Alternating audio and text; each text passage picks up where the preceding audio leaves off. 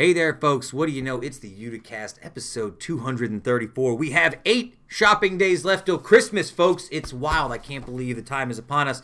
Joining us this week from Utica College's Graduate Studies program, my good friend Kelley Citrin is here to talk about education, international relations, politics, all more about that. Also this week, we're going to say farewell to some of the most popular and interesting brands of the 2010s. We're going to talk about James Bond, John Gotti. We're going to talk about the word of the year for 2019. All of this and more, folks. Heather is back. Kevin is here. I am here. It's the Uticast, episode 234. And as always, we are happy to have you here. Oh, yes.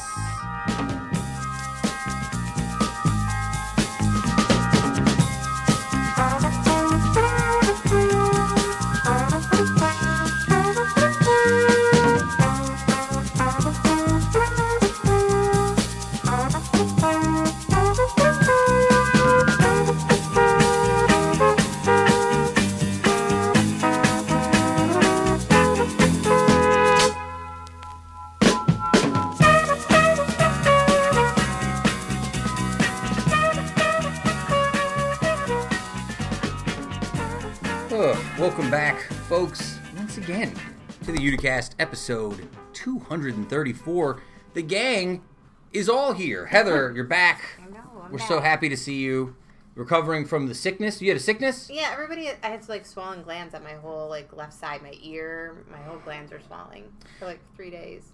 Kev, you tell me all the time that I get sick more than most people. Does Heather... Have I ever said that? I feel like you told me that before. Really? I feel like you've told me that. It doesn't sound like a thought that exists in my brain at all, but all right. I feel like Heather gets sick more than I do. It's because Yeah, you don't get sick. I get sick pretty good. You get sick. When I get sick, it's a bad sickness, generally. I get a nasty sickness. You both almost died last year. That's true. No, it's because I'm back in the workforce again. So I'm around sick people all the time that are around. Plus, your kid is going to germ factories every day, right? So he's bringing me stuff home that he's not even getting, but I'm Plus, getting. you're susceptible to exotic animal diseases, being up there at the zoo. It's true. Never know. Mark Simon diseases. Oh, yeah. Oh, the worst That's of the the worst. bad one. The bad one. Worst of the worst. And of course, happy Hanukkah to Mark Simon and all of our Jewish friends joining us here this week. We are 9 days away from the Christmas holiday proper. So I ask you once again, Heather, how's your shopping coming? Good. Are you done? I'm done. Wow, really? Totally done? Yep. I have to go get some gift cards. I have to go on the gift card run for shopping. It's like all one big giant run. Kevin, welcome back, as always. Yo. How's your Christmas shopping going? Excellent. Let me ask you a question. You got a lot of shows coming up over the next couple of weeks here, I'm sure, for playing in the band. You were kind of at the end of that cycle, but yeah. Oh, well, I was going to ask, have you learned any Christmas songs? Tons. Oh, yeah. Interesting. We're cranking Christmas songs out there. Nice. What's your favorite of the Christmas songs you're rocking right now? I mean, you love to pop the crowd, and there's very few songs that we do that turn the whole place into pandemonium, like All I Want for Christmas Is You. Mariah Carey, Yeah, people true. go nuts, and especially because we have all male vocalists in the band, so we play it down about I think a step and a half from the original recording, maybe. Insider term there for all the musicians listening. We play it about 1.5 steps down from the original. But nobody's expecting it because we have a male singer, but everybody knows it, and so it starts with that little twinkle and nobody knows, but once that first hit, because it's got that slow, dramatic start, once it's the and that first note, people just go nuts. That's funny. Then by the time it picks up, it looks like a metal show. So we played at Celtic Harp on Saturday night for the end of SantaCon, and we played that song late, towards the end of the night. The bar was packed and everybody was drunk, and it literally looked like a Pantera concert. Oh, yeah. It was just people just going nuts, practically moshing for All I Want for Christmas Is You. You could argue that All I Want for Christmas Is You is the single best modern Christmas song. If you're ignoring all the Jingle Bells, Silver Bells, For standard sure. style We play songs. a bunch of what I didn't know for other Christmas songs we're doing. I didn't know that Bruce Springsteen had so many Christmas songs. Between classic covers and then his own. Tom Petty's also got one. We do that Baby Please Come Home, the one that U2 did that big cover of for years and years. You do have he's going to put that version of that on next week's show. Next week, probably.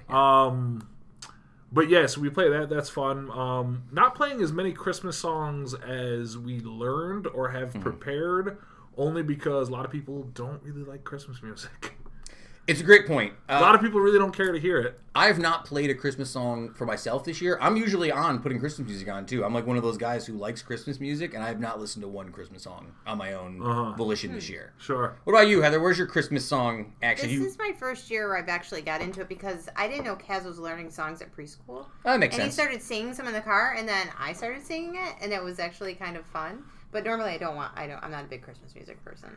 But with him, it's been fun. I'm trying to think of what my go-to Christmas song is. Like, I actually like the Dean Martin version of Silver Bells because it's so boozy. It's so boozy. City sidewalks. You can feel like the martini on his breath. Sure.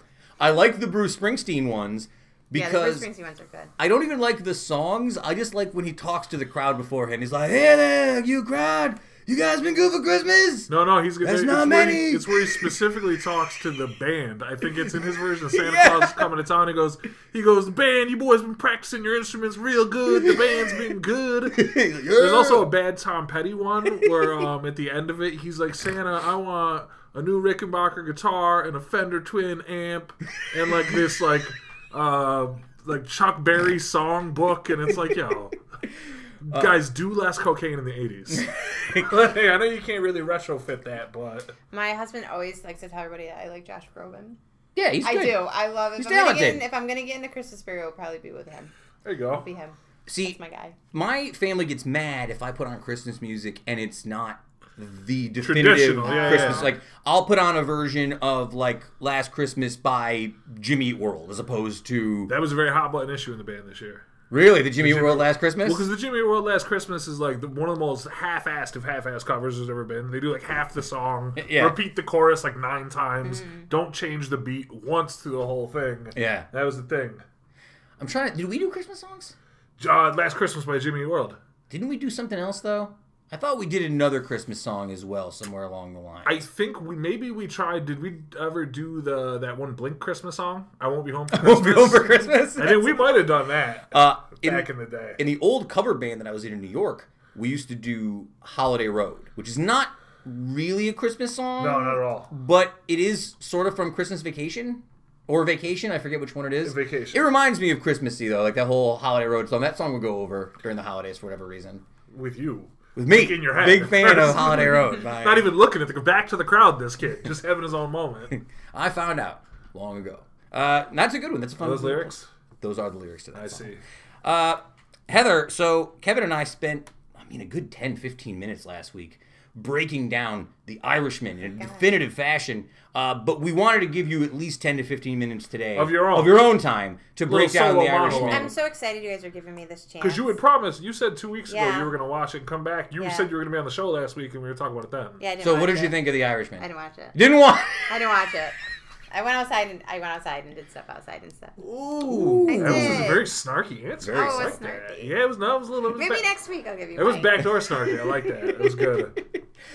Actually, it's funny. Christmas in my family weirdly means we are going to go to the movies. It's like weird... Well, you people, because you got to fill 12 days. These people take the 12 days of Christmas so seriously in Sam's family.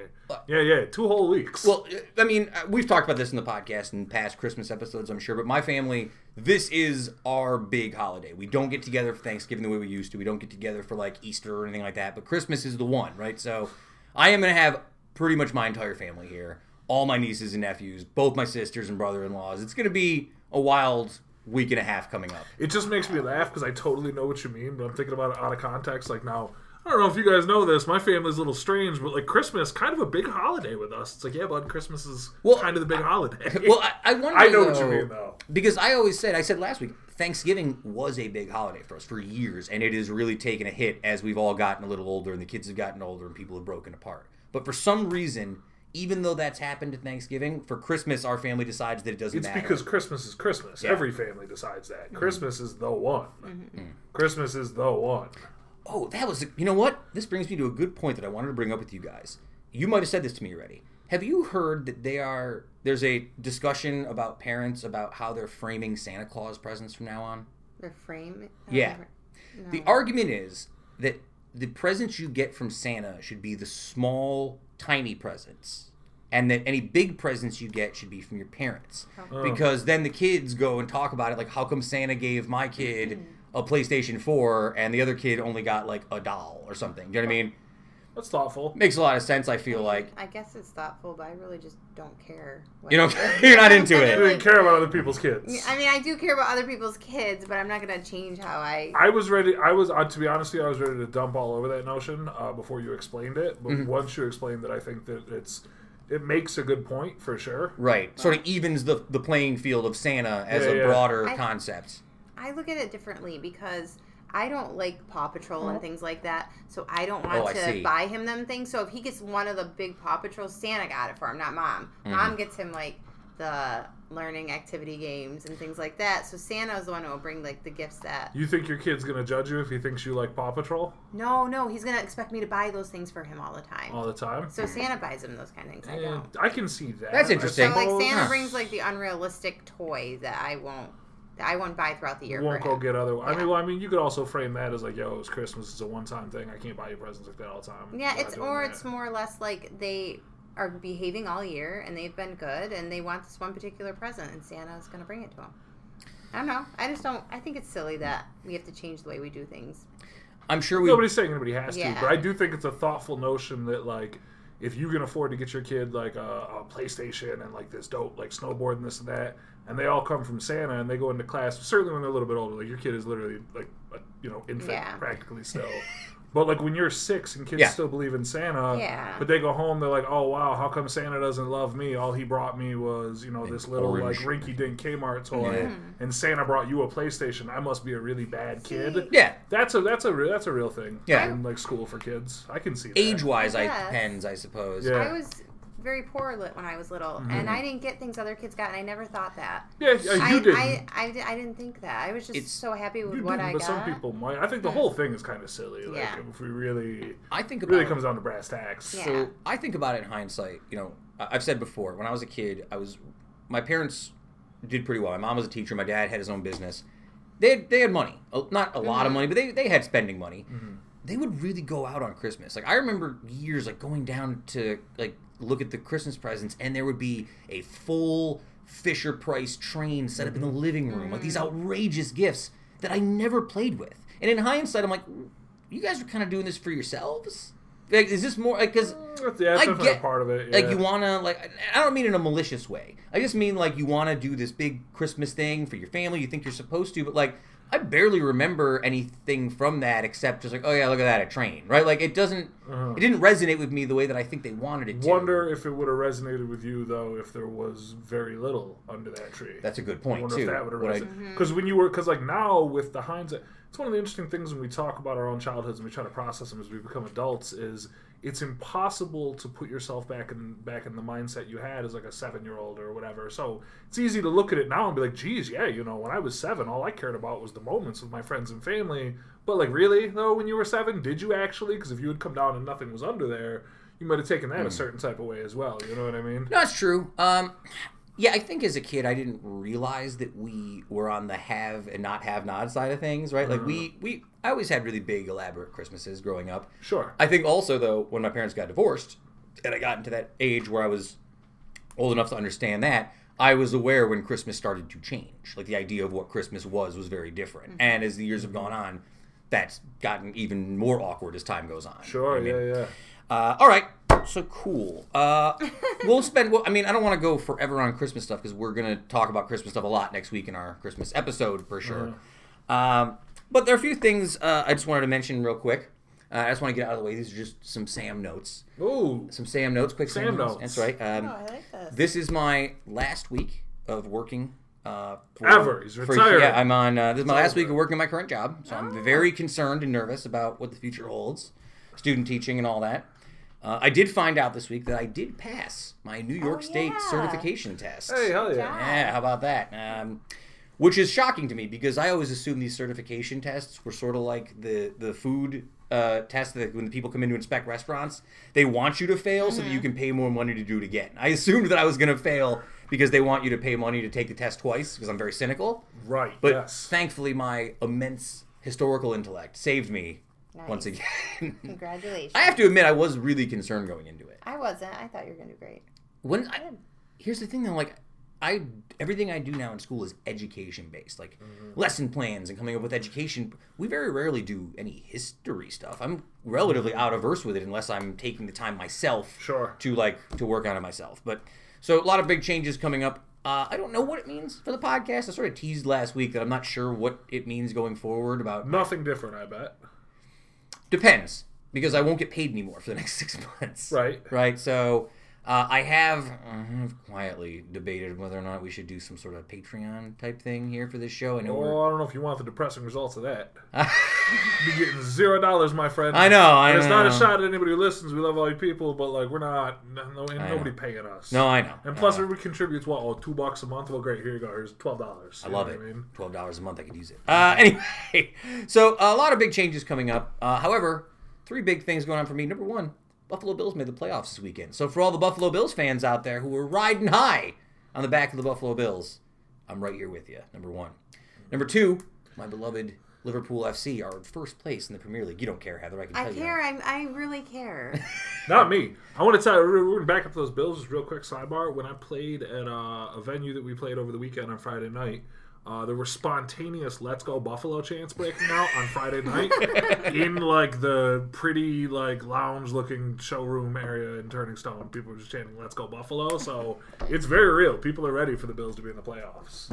So very excited about that, and of course, for both of us Yankee fans, the Garrett Cole thing is real. Garrett Cole, baby, very excited. And I feel like I can say right now that the Yankees will win the World Series next year. I'm just going to call it right now. Just put it out there. We better win it. I'm not even jinxing it. I don't even feel worried about it. We just like to watch we're here to watch the games and see what goes on. You know what I mean? I'm here. One of my favorites is all the trash takes about the people who pretend to care about like the 2028 season just so they can pretend that it's a bad move. I've heard a couple of those takes. I'm here for those. Those are good. So before we go to this week's interview, I had a couple of things I wanted to hit. I found a really interesting article this week. It was on Vox if you want to read about it. It's called In Memoriam, All the Brands We Lost in the 2010s. I'm just going to run through the list. These are some of the companies and brands that we've lost over the last decade. And I'll see if your heart's... That's a good point. A lot of end-of-decade stuff. Yeah. That's enough content for the pod for the next 2 months. Number 1, American Apparel. Started in 2005. It is gone. I didn't know that. Yeah, I mean, American Apparel always felt like a ripoff from everything I ever knew about it. It just seemed like really expensive T-shirts that you could buy other places for this less money. What happened is they would use models with their nipples out on their website. Yes, that is correct. That's pretty much that's the story there. You know what I mean? Yep. What's Avenue? Is that a place? I've never heard of that. That's like an older, like an adult store. Yeah, it's a store. Like not adult, like 50s. Yeah, it's a store. It's a store for older ladies. Yeah, older women, yep.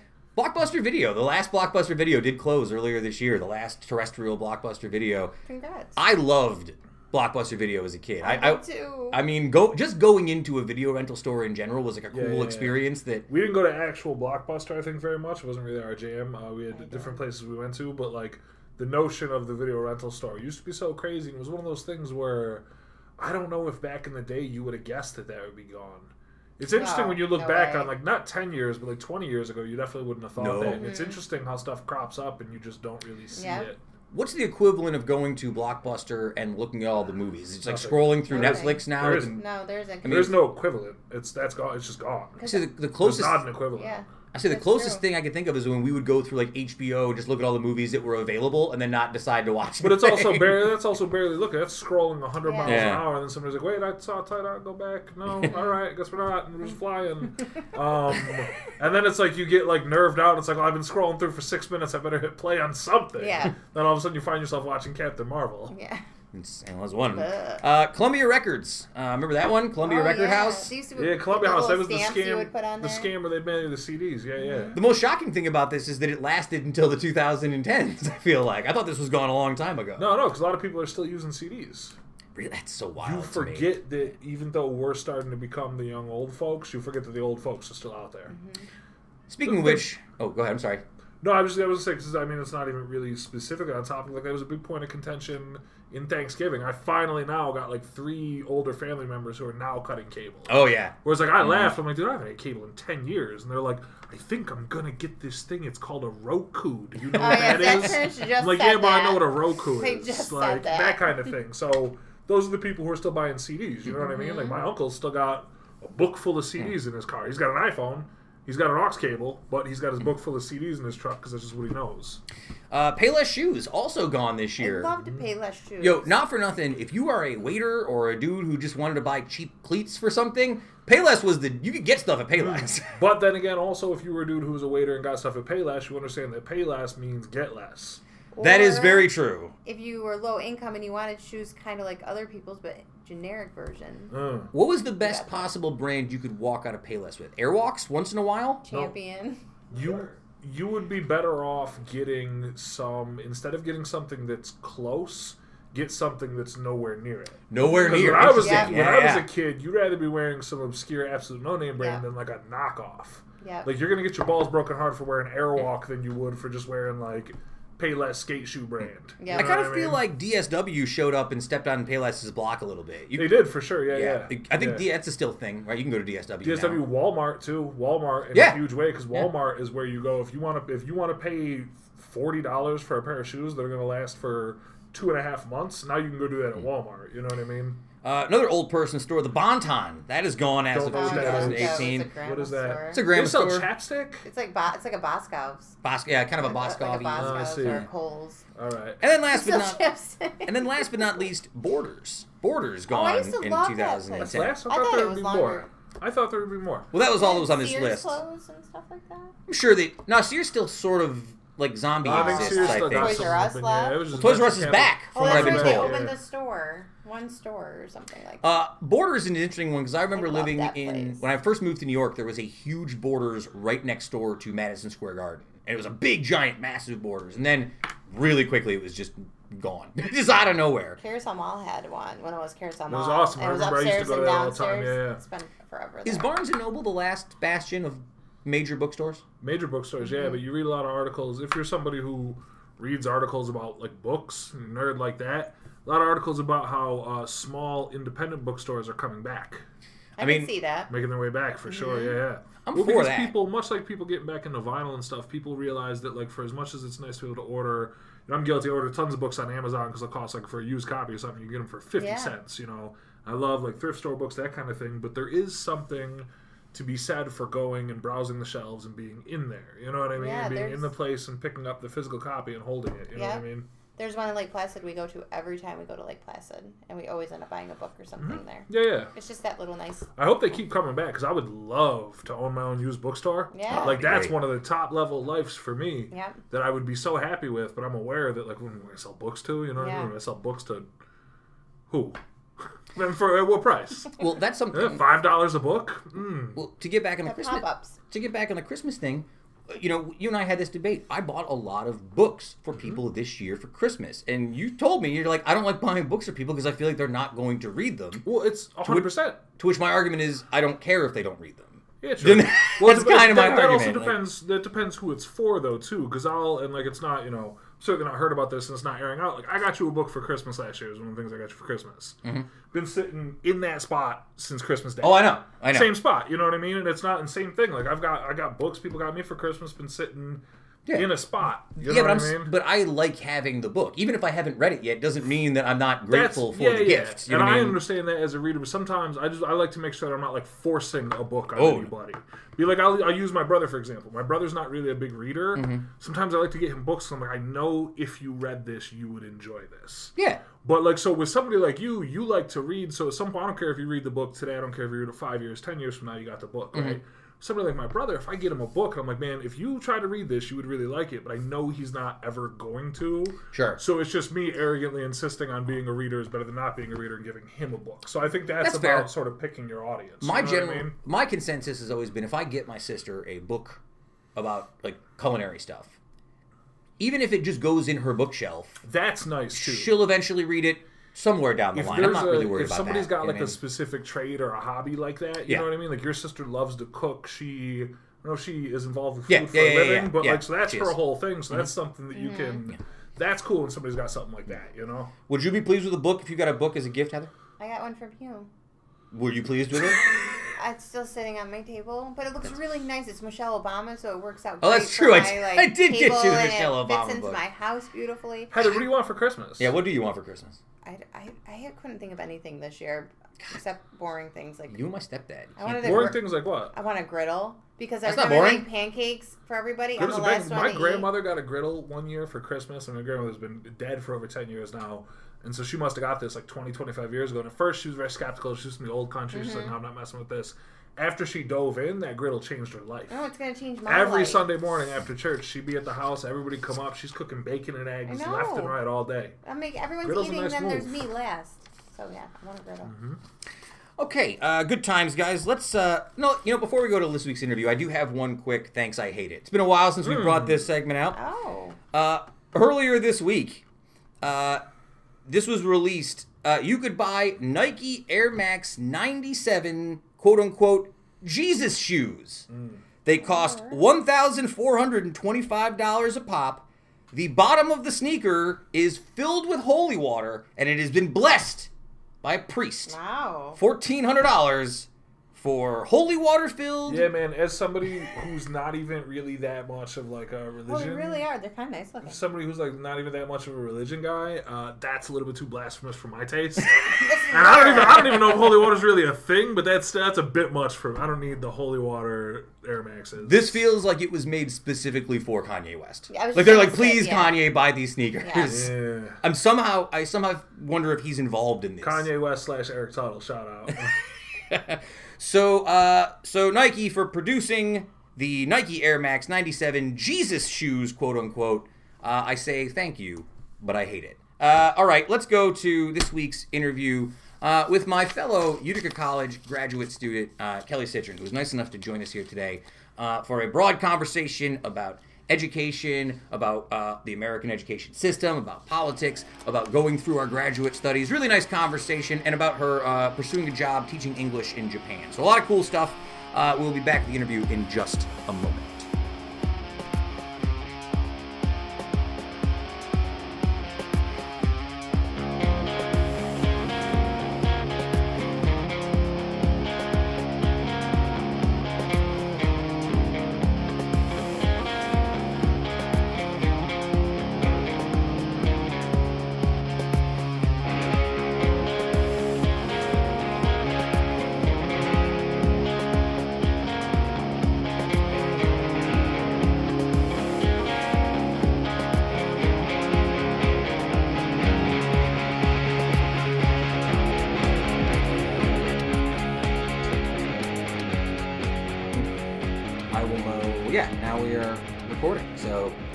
Welcome.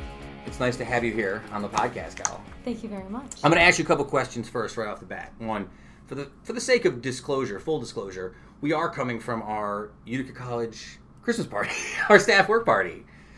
Very much so. And I forgot to write this down beforehand. What department are you in now? Because I always forget what department you work over there. Well, we've gone through a couple of name change revisions. Oh, that's right. That's right. But that's right. Initially, we were Student Financial Services, but we got combined with an academic recovery program. So we are now named Center for Student Success. The Center for Student Success. So we are technically co-workers for another 3 days before I'm let go quickly from my job. Yes, we are. But it's a pleasure for you. I appreciate you coming, taking some time after this work staff party. And I guess I should start with this, Cal. Were you aware the podcast existed beforehand? I have to ask people when they come in. Did you? Yes, I was. Okay. Yes, I was. We also took a class together about psychology for educators. That is correct. We did. And we are going to talk about a lot of that as we get into the show this week. Wonderful. Which is actually why I wanted to bring you on, because we both did our final presentations earlier this week. Mm-hmm. And we found out over the course of doing the presentations that we were sort of in the same wheelhouse of what we were talking about. Absolutely. But before we get into that, there are a few things I want to get into with you. So, Kelley, of course, this is Kelley Citrin. You are a Utica College graduate student. You are just finishing. Are you done? After 2 weeks, hopefully, as long as nothing goes awry, I should be graduating. And you've already done your student teaching. My program does not require student teaching because I'm not becoming New York State certified. I'm going overseas immediately. That is correct. Oh yeah, that's right, and that's where I wanted to start with you. Before we get into this week's real interview proper, and I start asking you questions, I found this very fascinating. As a guy whose entire goal my whole life was to work in Utica and work in public education, I've been at a very narrow focus on what I wanted to do as an educator. Can you share with people what your current plan is? I think it's just so fascinating what you're doing out there. Well, when I was in my undergraduate program, which was International Studies and Chinese Education, I spent about a year and a half in Jinan, China, and that excited my pursuit of other places. You know, I really became addicted to the experience of exploring and beginning to understand other cultures and other languages. And that's what I want to continue by. After my completion of my program at Utica College, I would like to go to Japan. That's the idea. Wonderful. And you're doing a teaching program out there? So you go there and you teach English? Or Yeah, so right now I have a couple of job offers, but what I'm focusing on is higher education, English as a second language, and kind of like a cultural orientation program that would help bridge cultural misunderstandings between the United States and Japan. Now, and this is, I hope this doesn't come off as culturally insensitive. I grew up as a huge, I have to tell you, I'm addicted to Godzilla movies. This was a huge cultural touch point for me as a kid. It's not a joke. I don't mean it as a thing. But that was my first exposure to Japanese culture. Was these silly monster movies. So I'm sort of curious, what was it that sort of drew you to Japan? Was it anime? Was it just was there any sort of thing that sort of drew you to Japanese culture initially? That's what's interesting for me. I think in opposition to how a lot of other people experience Japan firsthand, from the kind of U.S.-centric perspective or how our media filters in Japanese culture, my first ever experience, my first ever interest with Japan was when I visited, because I spent time in China, but during that break from school, I also spent time in Japan and Malaysia, in Vietnam, in Cambodia, and Laos, and I really fell in love with the rigidity and seriousness with which Japanese people took their cultural life. Interesting. So Kelly, we are going to talk a bit about education. We'll get into some of this as well, but let's start here at the beginning. And again, please feel free to correct me if my Facebook centered research is incorrect. So, you are initially from Westmoreland, am I? I am from Westmoreland, New York. Westmoreland. And did you go? So then you went to Whitesboro High School? I went to Westmoreland High School. Westmoreland High School. Okay. So I always ask people. I went to Proctor High School growing up, which means there was a certain, let's call it, stereotype that was presented against Proctor kids. We were all troublemakers. If you invite us to our party, we're going to steal all your stuff. Did you feel like Westmoreland had any particular stereotypes that were sort of projected on you guys? Yes, we did. Absolutely. I don't know. Was it like farming stuff? I don't even know. Rednecks. Is that the general? We were rednecks. Yeah. Yes. Really? That was the idea. We were farm kids, or it was an ignorant, backward district. Really?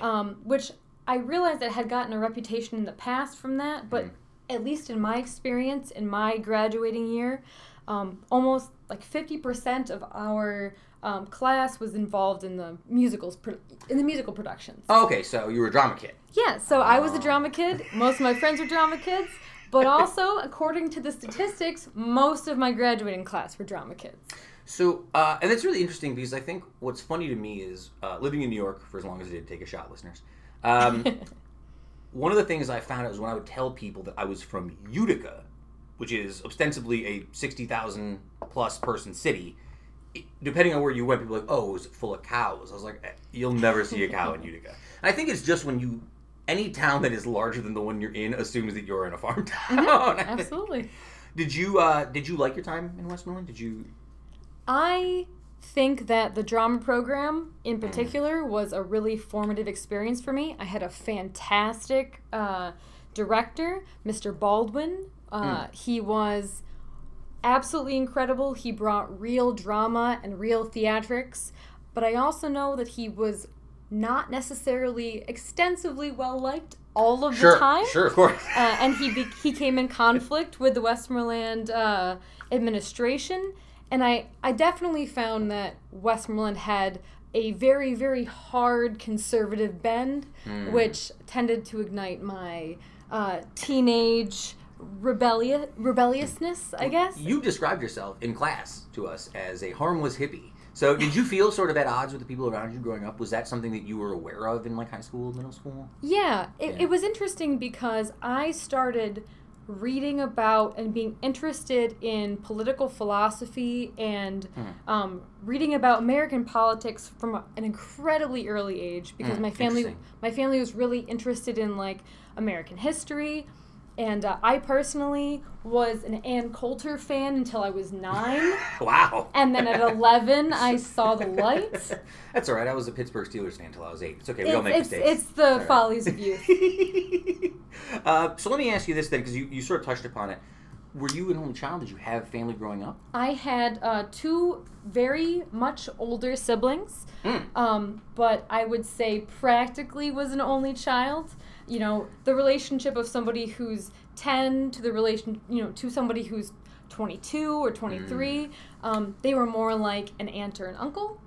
Are you the youngest? I am the youngest. Oh, so we're very much in the same boat. I grew up with 2 older sisters who were 10 and 11 years older than me, and I was the youngest. Although I will say that because of that, I feel like my relationship with my sisters has actually been great over the years, because we never had time to be close and on top of each other and get frustrated with each other. That I feel like close age siblings sort of happens all the time. A lot more tension. Yeah. Do you still have like close relationships with your siblings? I do. Yeah. My family is very tight knit. Are they still in Westmoreland? Everybody's still 10 minutes away from each other. So let me ask you this: you're in Westmoreland, you're going to school there, you're doing the drama club thing. I just want to touch upon that for just 1 second, because I also grew up. I was a big time drama club person. I did drama club for many years. I did it through middle school and high school, and I've talked to many people in the community about this, whether it's Derek Clark over at the Broadway Theater League or the folks over at the Stanley. I tend to think that drama club and performing for people helps you build a skill in terms of communication and talking to people and being comfortable that you don't really find other places. I've seen you give presentations. I know what it's like to be up in front of somebody and not be worried about it. Do you think that that's had an effect on you in any positive way, sort of going forward? It was, again, one of the most formative experiences of my life, not only because of the ability to conduct myself in front of other people, but also the ability to empathize. When you have to put yourself into the emotional situation of a character, when you have to think about that abstractly and then channel that through yourself in a way that makes sense to you, I think it's taking the experience of other people and finding the parts of that experience that relate to your life and then expressing that. So it's an exercise in empathy, which is something that I think that we do not have in surplus at the moment. No, and I tend to think of a lot of this as an algorithm. Like, I think we are in like cycles now of like these really extreme reactions on both sides. Now I hope that this isn't like a broken system now and that it's always going to be this way. But I do think it's true. Like, I think a lot of it comes from people don't talk to each other anymore. We don't have conversations. Much of our discourse is done via, I mean, I hate to be like a tech hater, but it's all digital discussion. No one knows how to have a communication or any communication with anybody or hold conversation without feeling stressed out or awkward or feeling like they can say what they want. I mean, regardless, let's move on for a second because I want to get to Nazareth. Okay. The Golden Flyers. You're a Golden Flyer. Yes, I am. So you went to Nazareth for, you said international studies? International studies and Chinese language. I was a double major. At this time, did you know that education was in the future, or did you? Absolutely not. Really? Interesting. I thought at this point in my life that I was going to work for the UN. Really? That was my goal. I wanted to work for the UN. So you really were deep into politics early on. Huh? Was there any? I say this to a lot of people. I think for a lot of our generation, a little bit younger, I think Obama was a big touch point political figure for a lot of people. But you're saying even farther back. So who was the politician that sort of opened your eyes up to politics, or was there one? Hubert Humphrey. Wow, yes, deep. Hubert Humphrey was my inspiration. Oh man. I think that he said something. I listened to a speech once of his when I was very young. That was I think it was entitled something like we must step forward from the darkness of states' rights into the bright sunshine of human rights. And he was one of the people that I thought most practically demonstrated and articulated a kind of progressivism that is related to individual people's struggles and things that everybody can relate to. So I thought that he was a very populist, left-wing figure, that did his absolute best to make his campaigns and his policies relevant to everyday average people. That was great. That's beautiful. I love it. I it's funny too because I weirdly like the first I'm a registered Democrat, and I've been voting. I always say that I would vote for someone else if they had platforms that I agreed with, but generally over the years I've noticed that most of the people who have platforms I agree with are Democrats, right? So it's kind of a weird thing. It's like I'll vote for anybody who does what I agree with, but I mean, I've found over the years where the agreements lie. Right.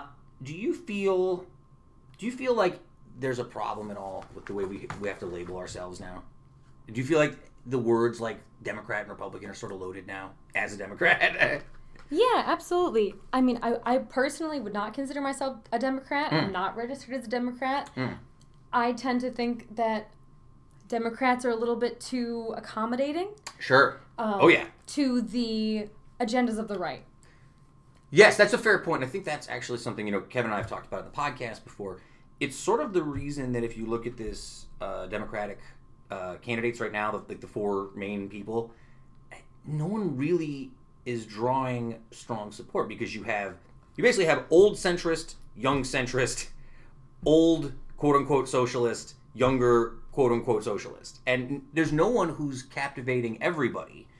And I think that's the scary part for let's call ourselves progressives for the sake of forgoing the Democrat word. That divide is going to be the thing that holds us back going forward, is the inability to decide how progressive we want to be as a unified party. It's difficult because the right continues to move the center. Oh, yeah. Mm-hmm. So they say something inflammatory, there was a response that attempts to be reasonable, but it just inches everything slightly towards the right. And I think if you look at the political left in the United States, they would be even the furthest left would be a centrist position in most other developed countries. And it's unfortunate because, in my opinion, the right is much better at politics than the left. Oh my God, it's insane. It's insane. And it's unfortunate because, what we have as in leftist positions, in positions of those who support labor, is a populist position. Oh, yeah. But we've just lost reins of media control and, just general dissemination of information. If you go back to 2016, I think the biggest thing that the Democrats screwed up with, there's a lot of things Democrats screwed up. The biggest thing they screwed up is not seeing the forest for the trees and realizing that we had a populist election on our hands. Mm-hmm. The fact that Trump got through in that election should have been the sign. This is what we're voting on now, guys. It should have been Sanders in 2016. I mean, that's just my opinion. I know people will, people might argue with me on Twitter about it or whatever, but they were slow realizing that people did not want another political dynasty. I mean, that seemed to be the argument. I actually didn't hate Hillary Clinton. I thought I liked Hillary just fine. I know that that's an unpopular opinion as well. But yeah, it is scary right now. It's the first time in my adult life that I look at the world we live in and the elections that are coming up, and I have no idea how to read it. I have no clue. I no strong feelings. I have no idea whether to be excited or concerned or anything. Bah! Do you think because you're traumatized by the polls of 2016 that assured us all that there was going to be a Democratic victor? I think that's part of it. I think that is part of it. But I also feel like, I don't want to say there's a double standard, but it does feel like the Democrats and the Democratic candidates are playing on a different playing field. The stuff that these guys get raked over the coals for, Trump would never get pulled. He wouldn't even think about it for 10 seconds. Mm-hmm. He would just blow right off him and he would move past it. And that, it feels like the Democrats have to try twice as hard to get the same results. And I don't know if that is a winning strategy. Let's move away from politics for just 1 second, though. Okay. We'll get back into it, I'm sure, I think, as the course goes on. So you're doing the Nazareth thing. You're there for international studies. When did education as a concept sort of pop up for you? Was there a moment where you're like, hey, you know what? Maybe there's an avenue for me in teaching? I was doing tutoring work with the Mohawk Valley Resource Center for Refugees. Oh, yeah. Good friends of the show. Fantastic organization. Have taken a lot of hits unfortunately, since the Trump administration. Yes. I think it was 3 weeks or 4 weeks after his inauguration that they were forced to make cuts. Almost like, I think a fourth of their staff or something like that had to be let go. It was something absolutely ridiculous for how much work that they do. I believe when we had my friend Selma, who was on from MBRCR a while back, I do not believe she's there anymore, and I think that's part of the reasons for it. I know that's so you can go back and listen to that episode if you want, folks. But yeah, did you enjoy your time there? I loved my time there, and I felt like the direct interaction I had with people of all ages, kids and adults who were both trying to learn English, that really inspired my fire towards teaching as a possible career opportunity. So let's talk a little bit about the education stuff. We just finished we're just finishing up our grad studies program here. Final papers due in 2 days? Well, my papers are done, to be fair. All I have to do tomorrow is send in all my stuff. Wonderful. But let me ask you this question, and this doesn't need to be an indictment of Utica College any way, one or the other. I've loved my time at Utica College. Do you feel prepared to teach in the modern world today, based on what we know about what we've learned in our education? Well, I wasn't made to do student teaching, so I feel like a big chunk of preparedness probably is taken out of the program. Sure. But that's also difficult because I've always been a full-time worker. So I've always been working 40 hours a week. I've always been supporting a dependent, and it's really difficult to take a full-time job's worth of time out of your life to student teach. And yes, it is. For me, that was never really a possibility. So I wish that we could have had some more practical, hands-on experience that wasn't tied necessarily to the student teaching. Yeah, I think a lot of it, I've talked to a lot of graduate students over the years in many programs, not just this one. It feels like teaching programs in general feel very repetitious. You talk about the same kind of concepts over and over again. You focus on literacy and concepts of student psychology and how we can deal with the fundamental problems that exist in the school system. And I wish sometimes it was more just like, here's how you make a lesson plan. Here's how you concoct. I've written one lesson plan in my 30-credit experience at Utica College. Did it give you heartburn? One lesson plan, and it was in, I think, my Introduction to Teaching course.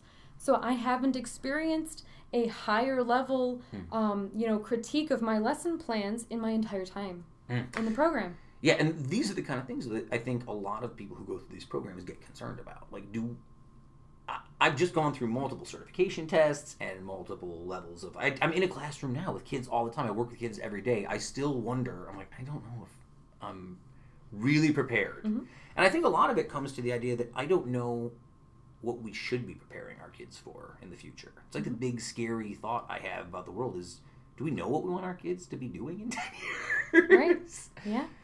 What do you think, what's your biggest hope to accomplish when you go to Japan, do you think? I think my biggest hope is to increase cultural literacy between the two places. So in the role that I am looking to fulfill, I would be an international exchange officer who also does ESL work. So the idea is to take students from our university to send them to universities in the United States, and then to, kind of be able to prepare the students that we have for that experience, and to take students from the U.S.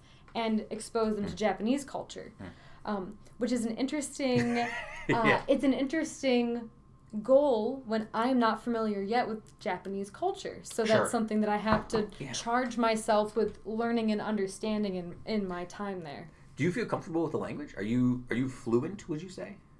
I have not even an introductory course in the language. I am conversationally fluent in Chinese, which has helped with some of the writing. I'm able to intuit some meaning from Japanese sentences, but I have a very, very baseline introduction to the grammar of the language. And I just want to ask, I'm so curious, did you ever think about teaching in New York or United States, or is that something you interested in any particular way? From the time that I was 11 years old, I did not expect myself to be in the United States past the age of 28. So it's really more about just you didn't want to be in the U.S. I am not interested in continuing to participate in the culture of the United States. Well, I just wonder, because, like, at a young age, I mean, like, you're saying you got into politics at a young age. Like, yes, I did. I definitely had wanderlust at a young age. Like, I wanted to see other places. And as I get older, I wouldn't say that that's gone necessarily, but... it's dulled a little bit?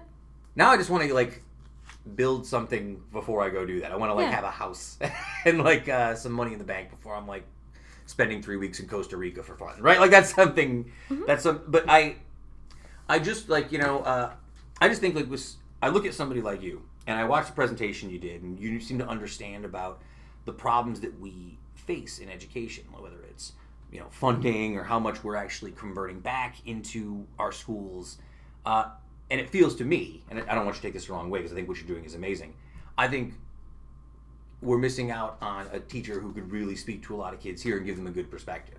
Because a lot of teachers I walk into, again, much like what we talked about, there's no rhyme or reason about whether they're left or right or center. It's all over the place. So I do think you have interesting perspectives that would be interesting to kids in New York. So that's just my thoughts.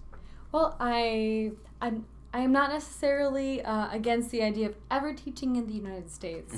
But I personally would always prefer to contribute my talents and my labor and my time and energy to a country and a culture that I feel like has an understanding of communal living and of community.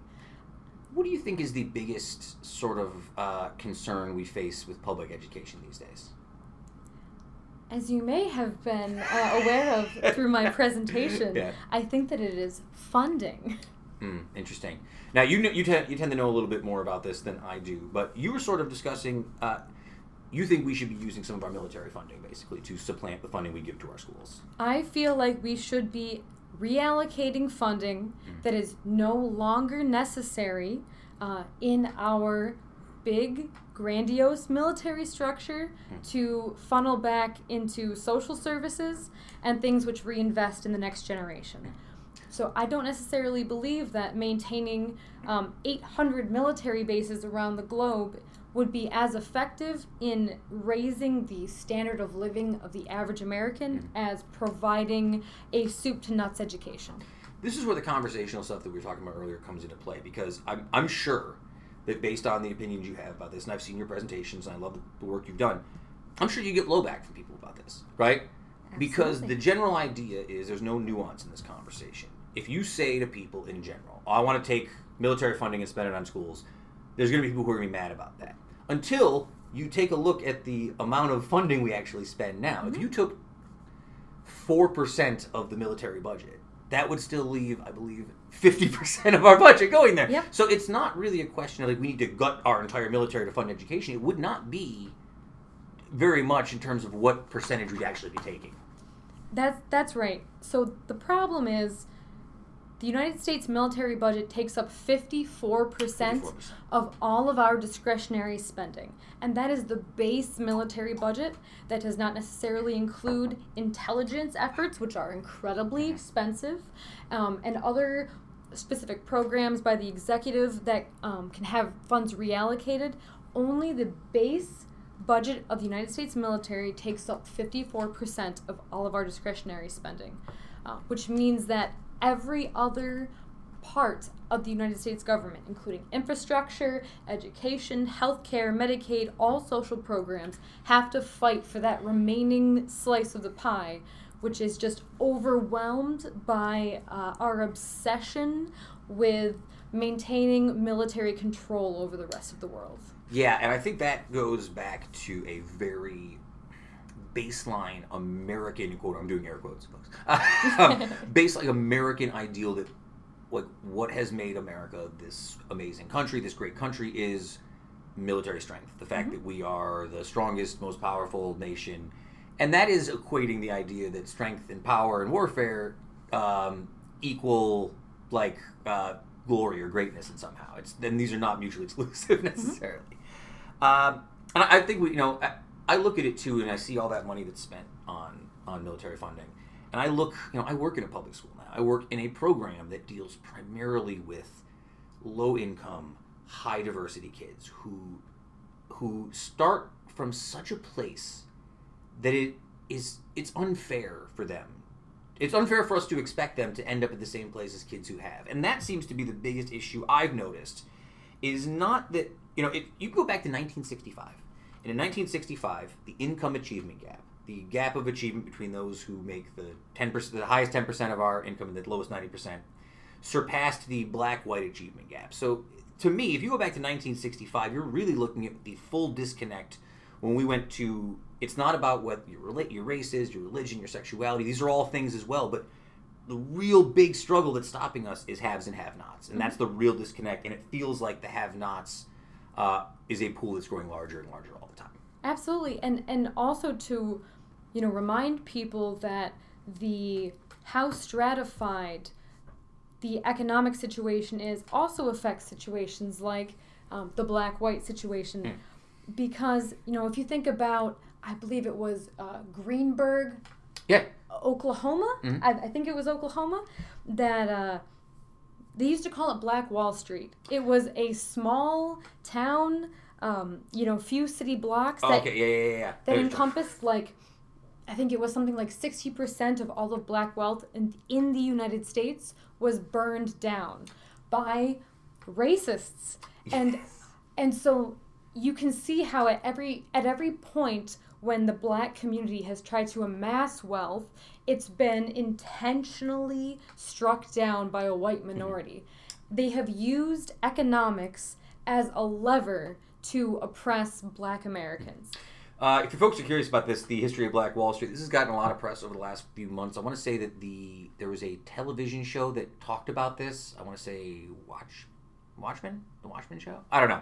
Some television show brought this up in the course of an episode, and it's gotten a lot of press lately. So if you're curious about this, I've seen a lot of articles in the last 2 weeks about the history of Black Wall Street, so look that up if you're curious about more info on that. But yeah, the other one I talked about a few months ago on the podcast was the first official coup that happened in the United States, which we don't teach in history classes anymore. But there's a lot of this stuff that we don't talk about in our history because it's not the prettiest picture of America or the America that we'd like to present to the world outside of us. God, people are going to think we're communists now. You know that, right? Oh, no. It's funny, too. It's funny. When I was living in New York, the joke was always, it didn't matter how you voted because even if everyone is going to vote Democrat in New York City. And I think that's the other disconnect, too, that we'll get to, whether it's education or whether it's politics. Sometimes you feel like your voice isn't going to matter anyway. It feels like what you're going to do, what you're going to say isn't going to affect people. Is that a concern for you that sometimes we're just screaming out here in the void when we talk about these problems? It's a concern, but it's also intentional. Yeah. There's a reason why many would benefit from many more people staying quiet, from people minding their own business and not paying attention to the suffering of their neighbors. There is a lot of danger for the elites in a working class solidarity. Yes. And so it has been discouraged. It's been discouraged through media. It's been discouraged through official political rhetoric. And it's been punished in many points of American history. Oh, yeah. I mean, you look at now, the way that all these, the heads of businesses and the heads of these companies look at, someone like Elizabeth Warren, it's the end of times coming if she gets elected. And that's all you really need to know about how these people feel about, yeah, sure, they care about politics and people to a point. To the point is it doesn't take money out of their pockets. And that's even the concern I see with a lot of, older centrists who don't want to have to spend any money to make things better. And I don't know. I tend to be on the side that taxes are a good thing because taxes are how we pay for things. I don't know. That's just me. All right. So we've had you on here about 31 minutes. I don't want to make you stay here all night. So I want to do some lightning round questions with you. All right. Before we do, if people want to get a hold of you or want to reach out to you, are you on Twitter, Facebook, Instagram, any of those kind of things? Oh, geez. Yeah, I'm on Facebook. I have a writing page that's just my name, Kelley Citrin, Kelley Citrin. So if you'd like to follow me I'm writing a novel that's going to be fun. I write poetry all the time, so check me out on there. We're going to get to that in a second. I have that written down. I'm curious, though. I tried to write a novel. I got about 3,300 words in. And and then I just kind of hit a brick wall, and then I moved back to Utica, and I never picked it up. What's your novel about? Is it a fiction novel? The novel is fictional. It's about, and I'm going to probably pronounce this wrong. Sure. But it's about ergot poisoning, which is a kind of wheat-based mold that can grow on bread that can cause psychological disturbances I know what you're talking about. and hallucinations. Yeah. Mm-hmm. So my novel is about, it's kind of like a, I guess, a metaphor for corporate cost cutting, where a small Midwestern town is beset by ergot poisoning from the cost cutting practices of a corporation. And so it explores things like homelessness and poverty and mental health in the United States, and I'm working on it. Nice. So. Do yourself a favor and don't take any extended breaks, because that's what I did. I took an extended break because I hit a wall, and then now I feel like if I go back to it, I have to rewrite the whole thing. I have to start over again. So let's do some lightning round questions here for you. Kelly, these are the same 5 or 6 lightning round questions we ask everybody who's been on the show. Coffee, Kelly, when you wake up in the morning, how do you take your coffee? How do I take my coffee? I do it in a French press, which I feel like is the only civilized way to make coffee. Very fancy. It is very fancy. It's coffee tea, which I appreciate, because if I get too much coffee, I turn into a meth head. You're pretty jittery over here. I can tell you're shaking around like a maniac. I'm really excited. Very excited to be on the podcast. So you take it black, yes? I do take it black. Did you always take your coffee black, or did you have to wean your way into that over the years? I always took my coffee black. I go on up and down, so I try and wean myself off, and then I go back. It's the same reason why I like IPAs. See, that's because I take my coffee black. The first real disagreement we've had here. I can't stand. I'm like the anti-IPA guy. Give me a stout or a porter, a heavy beer that I can only drink one of, and then I'm done with it. I don't like my beer with milk. I don't like milk in general. All right. What was your first automobile? My first automobile was a Cavalier. Ooh, a Chevy Cavalier. Yeah. 2-door. Yes. I totaled it in high school. Your fault or their fault? The deer's fault. The deer's fault. That'll do it. Yeah. So you may or may not have taken your 90 whatever Cleveland Cavalier, Chevy Cavalier to see it. What was your first live music event? Allison Krauss and Union Station. God, you kind of are hippie, aren't you? A little bit, yeah. It's bluegrass music, but it's good. My stepdad tries to tell me that the Allison Krauss, Robert Plant albums are the greatest thing that's ever existed, that I should go listen to them. They win all the Grammys, and I'm just like, I don't know, man. Allison Krauss and Union Station is pretty good. So you like bluegrass, then do you like country music at all? You grew up in Westmoreland, I'm sure some of that rubs off. I'm sure. When I was a young, silly lass, I liked country music. Do you have any country music person you can admit to saying you enjoy? I got a few I can admit. I'm not a... Like everybody who doesn't like country music, I say Johnny Cash. John Cash. I'm a big Nelson guy. I like Willie Nelson. Willie Nelson's fantastic. I like any of the outlaw country guys. Those Merle Haggards. Those kind of gruff. Yeah. The Highwaymen. That was what my grandpa liked as well. All right. If you could have dinner with any person, living or dead, who is not your relative, who would it be? Kurt Vonnegut. Kurt Vonnegut. Right off the bat. Love it. Didn't even have to wait for it. Absolutely not. Why Vonnegut? I think he's the greatest American writer. I love everything he did. I think that for being a writer, a white male writer from the 50s, he had so much right about where the country was going. He had such a fine understanding of the hypocrisy of the way that the economics have been structured, that I think he is the closest thing that we would have to a prophet. Have you read any Aldous Huxley? Yeah, I've read Brave New World. Mm-hmm. You read any other stuff? Nope, just Brave New World. I remember. I'll have to give you something after we leave. Okay, good. All right, so very good. Give me one book, album, movie, or television show that you are currently reading, listening to, or watching.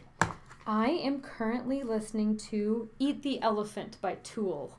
God, that's Tool. I love it. Wow, old school. I love Tool, and a couple of really good tracks about religion on the album, and he stays pretty relevant, I think. You know, Tool is one of those things. Growing up, I played in bands for years, so when I look at, like, you know, Tool, Perfect Circle, anything that Maynard kind of... Oh, maybe it was Perfect Circle. Maybe it was Eat the Elephant by a Perfect Circle. It was something it was Maynard James Keenan was involved in. One of those things that I'm not going to sit here and tell you I don't like it, because there's definitely Tool and Perfect Circle songs I like. Uh-huh. I didn't go out of my way to listen to it, but it's one of those things that, like, I remember listening to as a musician and being like, oh yeah, this guy's got it. I don't need to listen to it. I know this guy's got it. He's all right. Mm-hmm. Like that with Trent Reznor too. Like, I respect the hell out of Trent Reznor. I don't know if he's 9 Inch Nails. I respect him. I don't need to listen to it all the time. I'm not that sad. All right, and give me so besides education, besides wanderlust, besides being a bit of a hippie, give me one more thing before we leave, Kelly, that you are passionate about. Golf. What, really? Golf. Oh, it's the most boomer activity. It is very boomery of you. I'm kind of thrown off. It's really unfortunate. Takes up a lot of public land, you know that, right? It does.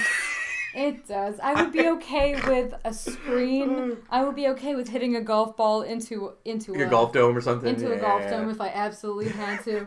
But I like it because when I was younger, I used to say that a golf course was my cathedral. That's fair. I like the wide openness, and I like the individual pursuit of perfection. I have to tell you, I would not have pegged you as a sports person. No, not at all. I mean, not that you wouldn't like sports. I just wouldn't expect you to be a golfer.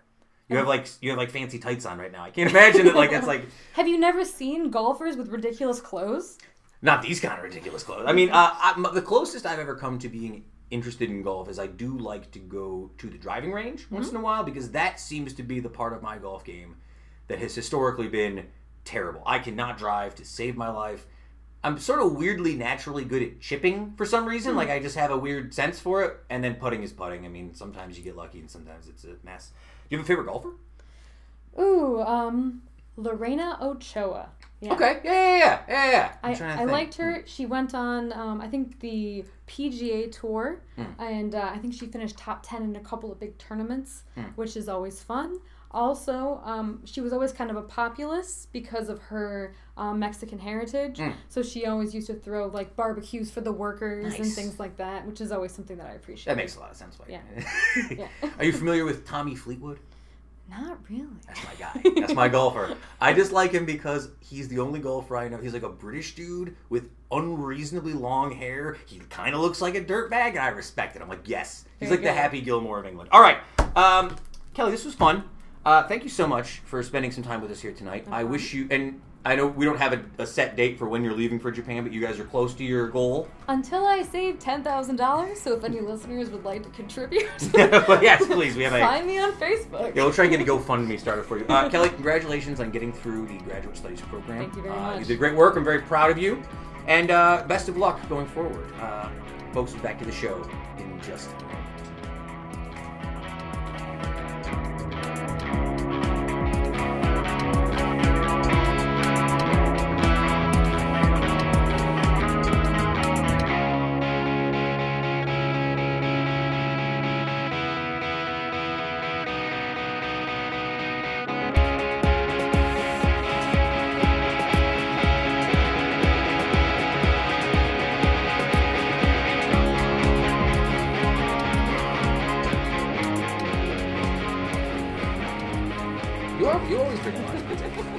Thank you once again to Kelley Citrin, and best of luck for her and her husband on their trip to Japan coming up. Shout out to Japan. So it's really funny. During the interview, we talked a bit about why she chose Japan and why she wanted to go there, and she talked about her sort of connection about wanting to live outside the United States. And I guess my question for you guys is, if you could live in another country outside of the United States, where would you be interested in living? Have you ever thought about this? I think I'm more interested in checking things out. Checking things out as opposed to living in another country. But, like, I always want to go to Iceland. Iceland. So there's things like that. Interesting. Kev, what about you? You can give a couple different answers because, like, it's really easy to just pick ones, like, that are kind of like America. Like, sure. if you talk about Canada, England and Ireland and that kind of stuff. As far as completely outside the pale, I always thought it would be cool. Those Nordic countries do seem really cool.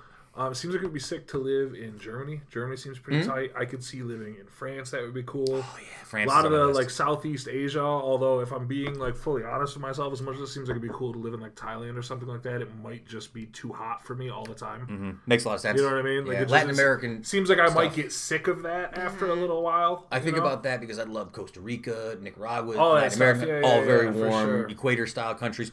I like my change. I like my ups and downs, my seasons. You know what I mean? That's pretty good. Winter. Ireland would be excellent, just for like personal. Yeah, or Sweden, or because they have a lot of good skiing there. Mm-hmm. So I noticed none of you guys mentioned this, but I read an article this week in Wall Street Journal, and I can't load the whole article because Wall Street Journal has all those terrible like paywalls you have to go Did through. you open an incognito tab?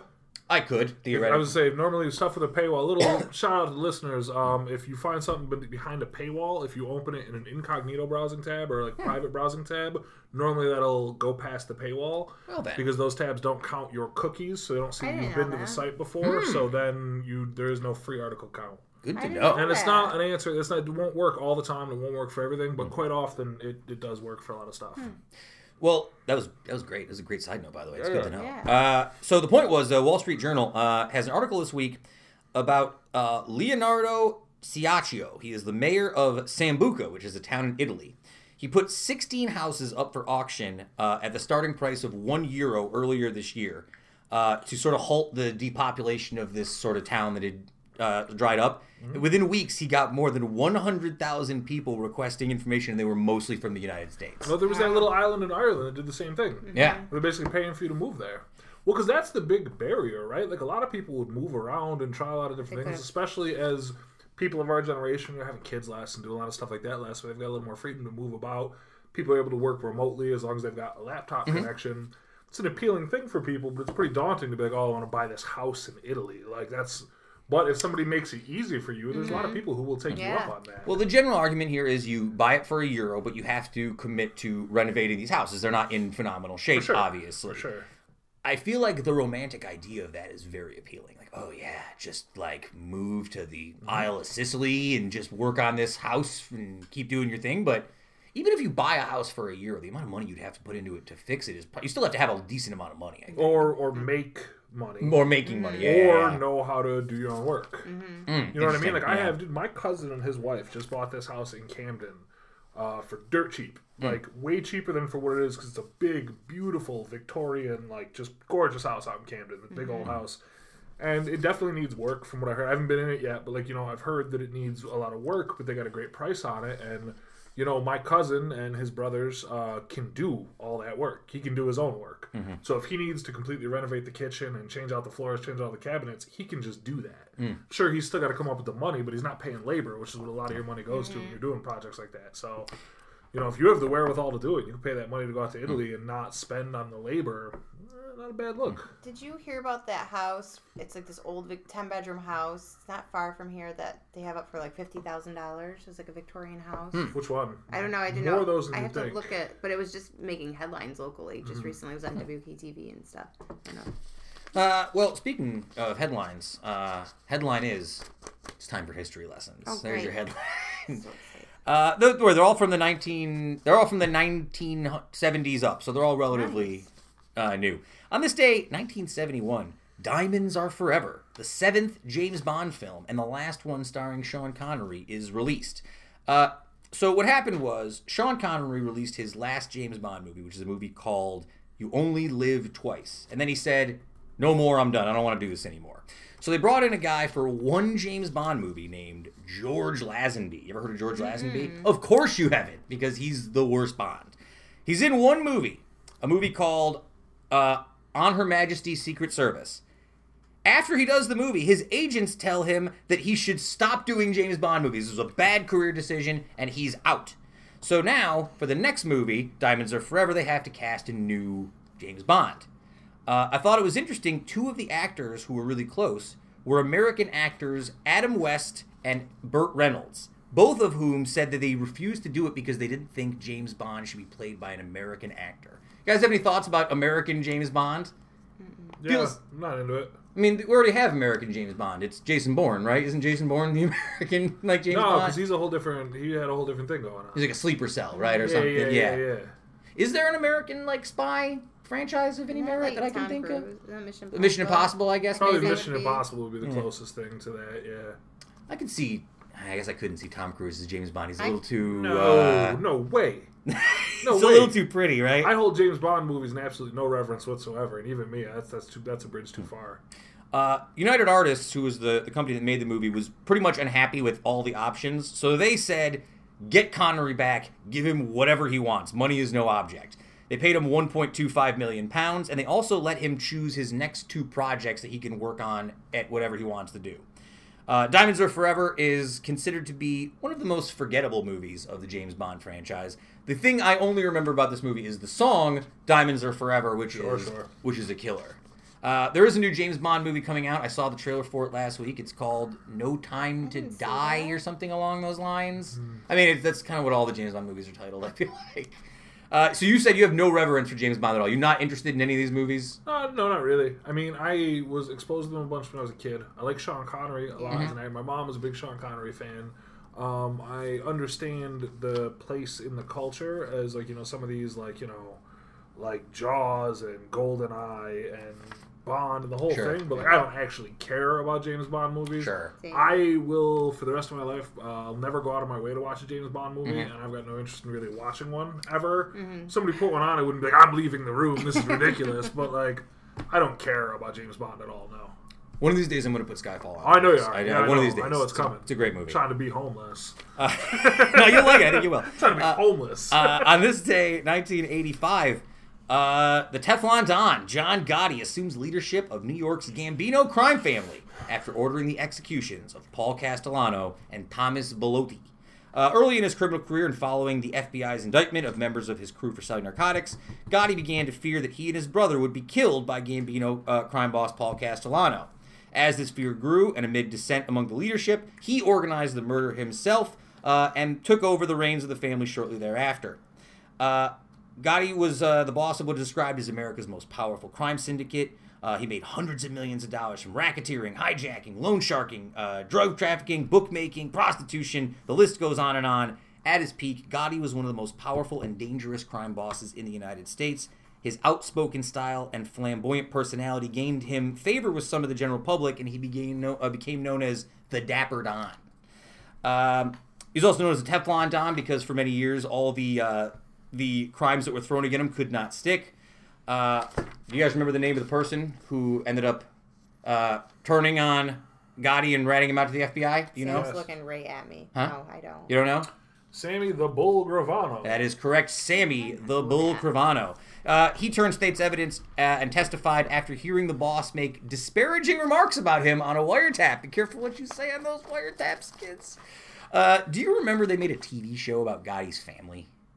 Do you remember this? It was like a VH1 show. Yeah, I mean, it was. It was basically like a Kardashians type show. Yeah, pre-Kardashians. I always thought it was weird though. Like, you're a crime family. Well, Gotti, that's where the blowouts came from. People think it's Jersey Shore. But Jersey Shore was actually years after blowouts. I'm probably in 2004. Those are the idiots. I'm probably missing an obvious example. Did they ever make like a definitive John Gotti mobster movie? Are you kidding? What is it? Oh yeah. Which one? It's called Gotti. Gotti. Oh yeah. We're John Travolta. We're John Travolta. I've never seen it either. I don't think anybody saw it. It was like one of the most widely panned movies. I want to see it. It came out like last year. That's right. I remember that. One of the most widely panned movies of the year. I think it was direct to DVD or something. So I guess my question is there a good? No. So the market is still out there for a good actual theoretically John Gotti movie. Theoretically, nobody cares about it. Nobody cares. You know, we talked about it after we watched The Irishman, which Heather didn't watch. I'm sorry. We talked about Goodfellas. I wonder, are mob movies? They never really go away. People always kind of like mob movies. They're on the way out. Really? You think so? Almost done forever. Yeah. Is it the mob's not really a thing in the same way as it used to be anymore? Does it have to be a true story now? Could you make a fictional mob movie and have people be into it, or does it have to be connected to something that happened? It has to be connected to the real thing. Okay, so I think everyone that's ever been successful has been somewhat connected to the real thing. Yeah, it's true. Even like something like The Godfather, it was based on. Well, Goodfellas is literally based on real people. Yeah, it's not their names. They changed the name a little bit. It's based on real people. Even The Godfather is a nod to like certain people and certain things and kind of stuff like that thrown over. Yeah, that's what people like about like organized crime movies is that it is some version of reality. I mean, I can't think of any famous mafia entertainment property that's not based on people. I don't know. There's like a show called Resilient that's on Hulu right now, and it's kind of like this fictional kind of mobster show that's out. And I started watching it last night.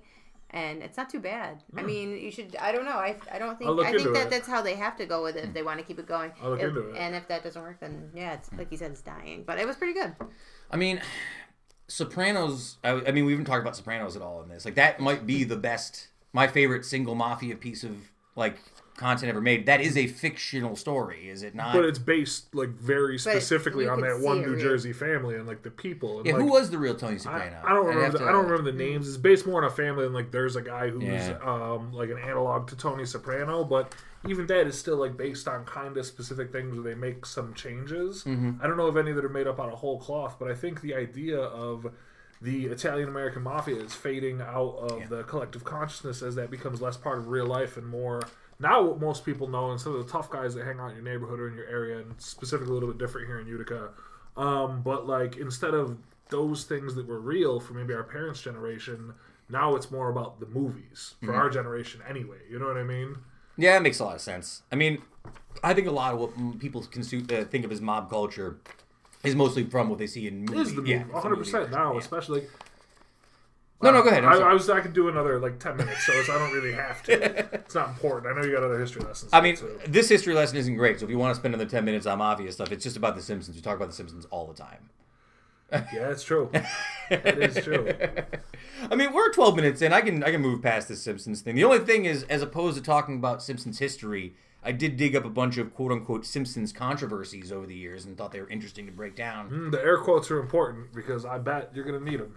Oh, well, here you go. This is one controversy. So in 1991,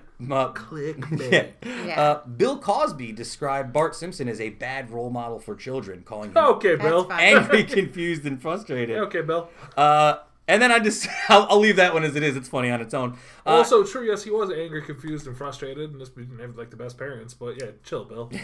On January of 1992, then President George W. Bush famously said, we're going to keep on trying to strengthen the American family and make American families a lot more like the Waltons and a lot less like the Simpsons. War criminal, next. Simpsons actually did two things to reference that. In the episode Stark Raving Dad, they did make a comment where they said, hey, we're just like the Waltons. We're praying for the end of the Depression, too. So good line from them. And also, they did a whole episode where George Bush moves across the street from The Simpsons and gets in a fist fight with Homer. It's amazing. I think it's specifically...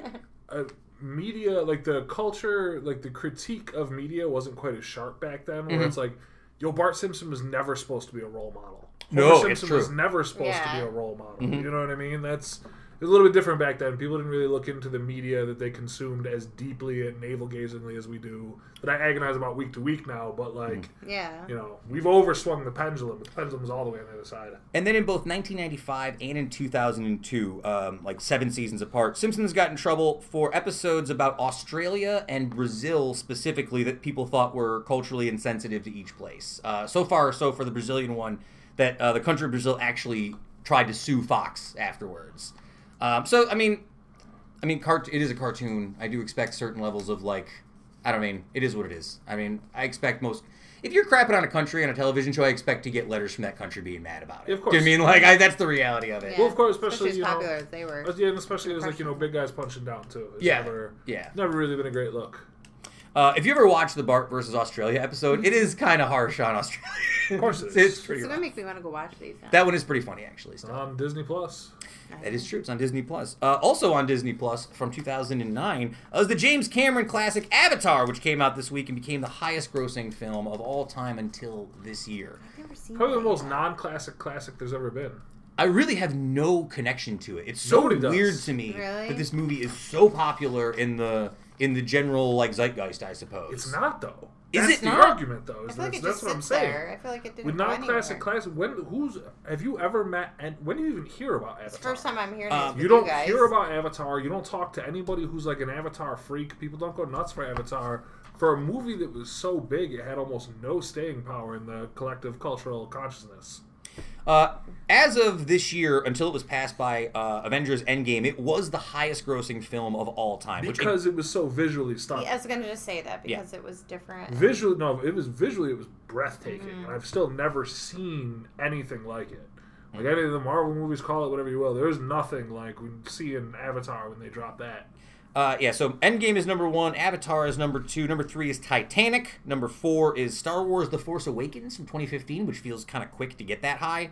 And then no, because it's the modern era though. That's true. And then 5 is Infinity War. So 2 Avengers movies in the top 5, 1 and 5. It's easier to get those big numbers now than it used to be. Yeah, Jurassic World, the new Lion King. It's like, why? Wild stuff. What's the metric you're talking about? Money made? Highest grossing of all time. Yeah. I mean, because in the 80s and even the 90s, these movies weren't coming out in China. Mm-hmm. No, that's a really good point, actually. Forget about it now, you know what I mean? Yeah, of course, true. Jurassic World is. Jurassic Park didn't play in China the same way, you know what I mean? That's true. Movies in the 80s, China hadn't even gone through, like, their revolution yet. So, as of right now, and we talked a little bit about the Avatar having no connection to us.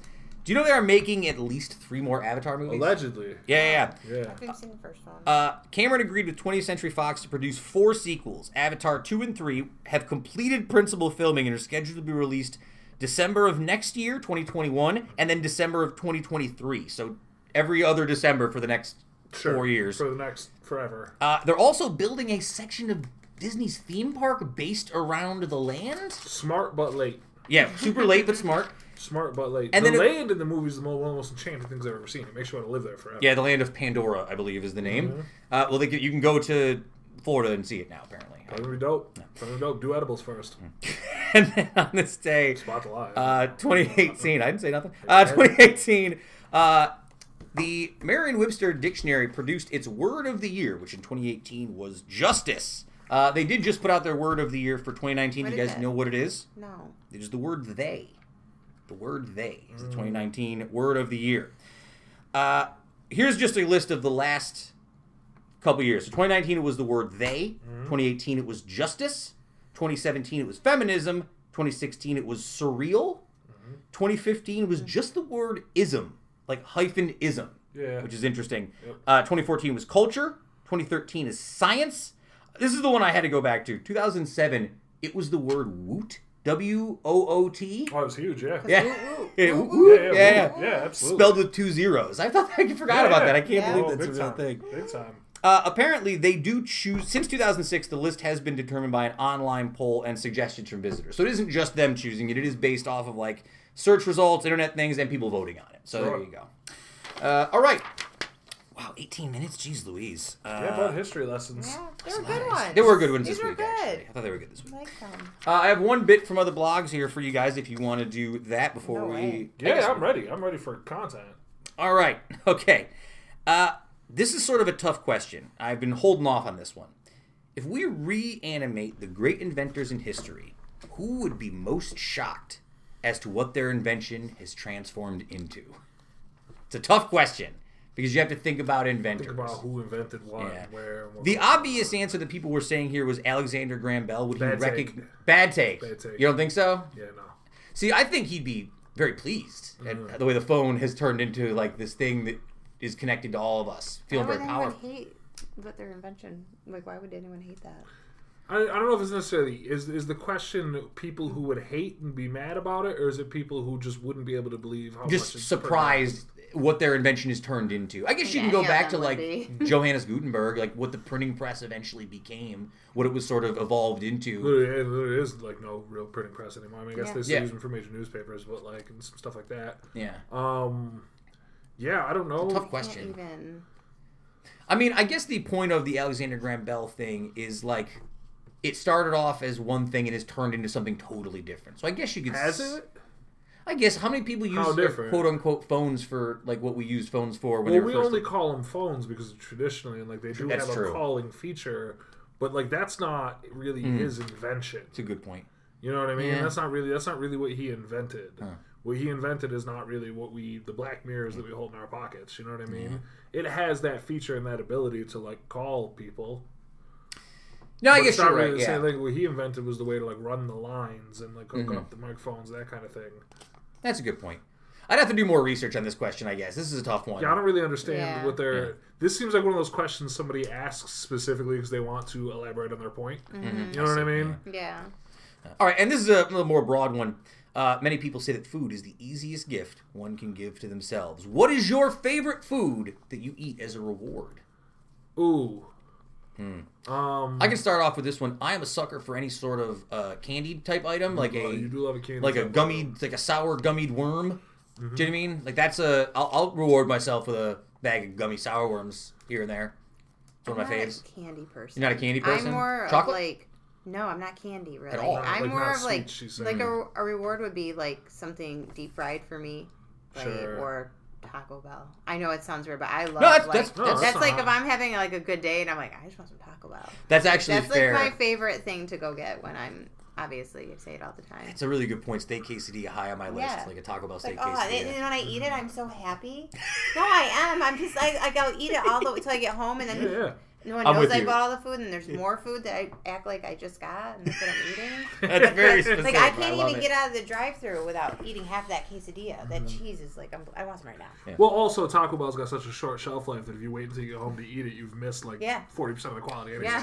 So, Kevin, what about you? You have any specific one you're thinking of? I'm pretty uncomfortable with the notion of looking at food as a reward. Yeah. Oh. Reward is really kind of the sticking point for me there, and it's a little bit it's a little bit irrational. My take on it, I'm aware that it's a little bit irrational, but I don't like the notion of like, oh, I'm gonna have this food as a reward for behavior. I think more like reward me with food. Go ahead. I didn't even cut you. I don't know if I really look at like food as a reward in that way. Really, I don't know. I'm thinking it as a capstone, right? It's not a reward. Indulge something. I really my sticking point I think is the word reward. So I guess you could use the word indulgence. I don't think that if I come home at the end of a Friday, of a long day, and I get a slice of pizza on the way home, is that like a reward for a long week? I guess it kind of is. Like I like that 10 minutes where I'm sitting down eating that slice of pizza on the way home. For me, I think it's tied in a little bit more financially. Sure. If I'm going to indulge, you want to talk about reward. Reward would be something more like, okay, we're going to go out to dinner. We're going to get some drinks. I'm going to get a $30 steak. I'm going to spend $120 on a dinner for two with all the accoutrements, sit out and really have the thing and do it. That's a little bit more where I'm at, whereas, like, we're going to go out, we're going to do the whole thing and sit down and have, like, a nice meal at a restaurant. That experience is more of what I would count as, like, a reward or an indulgence than any, like, specific food item. But also, maybe I would feel differently if, like, I was a healthier eater in general, too.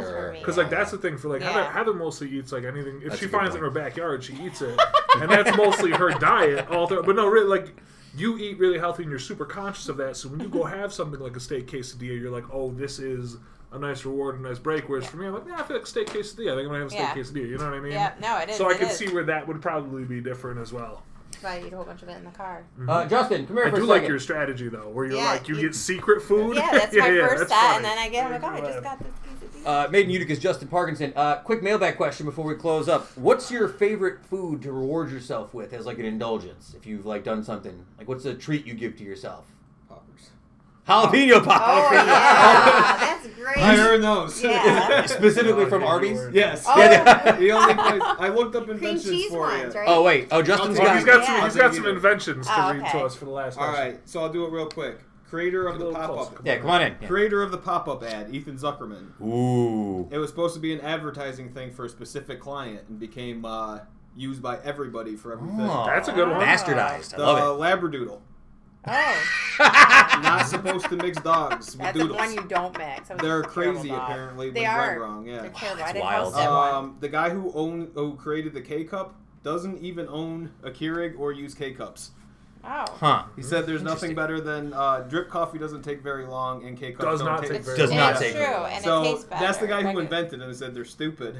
You can just brew a regular pot of coffee. Have you ever seen, I'll tell you what, speaking of Keurigs and K-Cups, you ever seen the culture swing around so quickly? Oh. Like, it was Keurigs were everywhere for like a year and a half, Yeah. and all of a sudden it was like, wait a minute, this is horrible. We're not doing this Not anymore. biodegradable is his complaint. Not even remotely, yeah. He This probably is- regrets it. My biggest hot take about Keurigs is every time I go to a place and I have a Keurig, if I have one cup, that first cup, I'm like, hey, this is pretty good. And then after that, the cups get perpetually worse every time I drink them. There's like diminishing returns. I know it's an irrational take. I have no idea why. It's totally psychological, but it drives me nuts. For me, it just seems like more hassle than it's worth.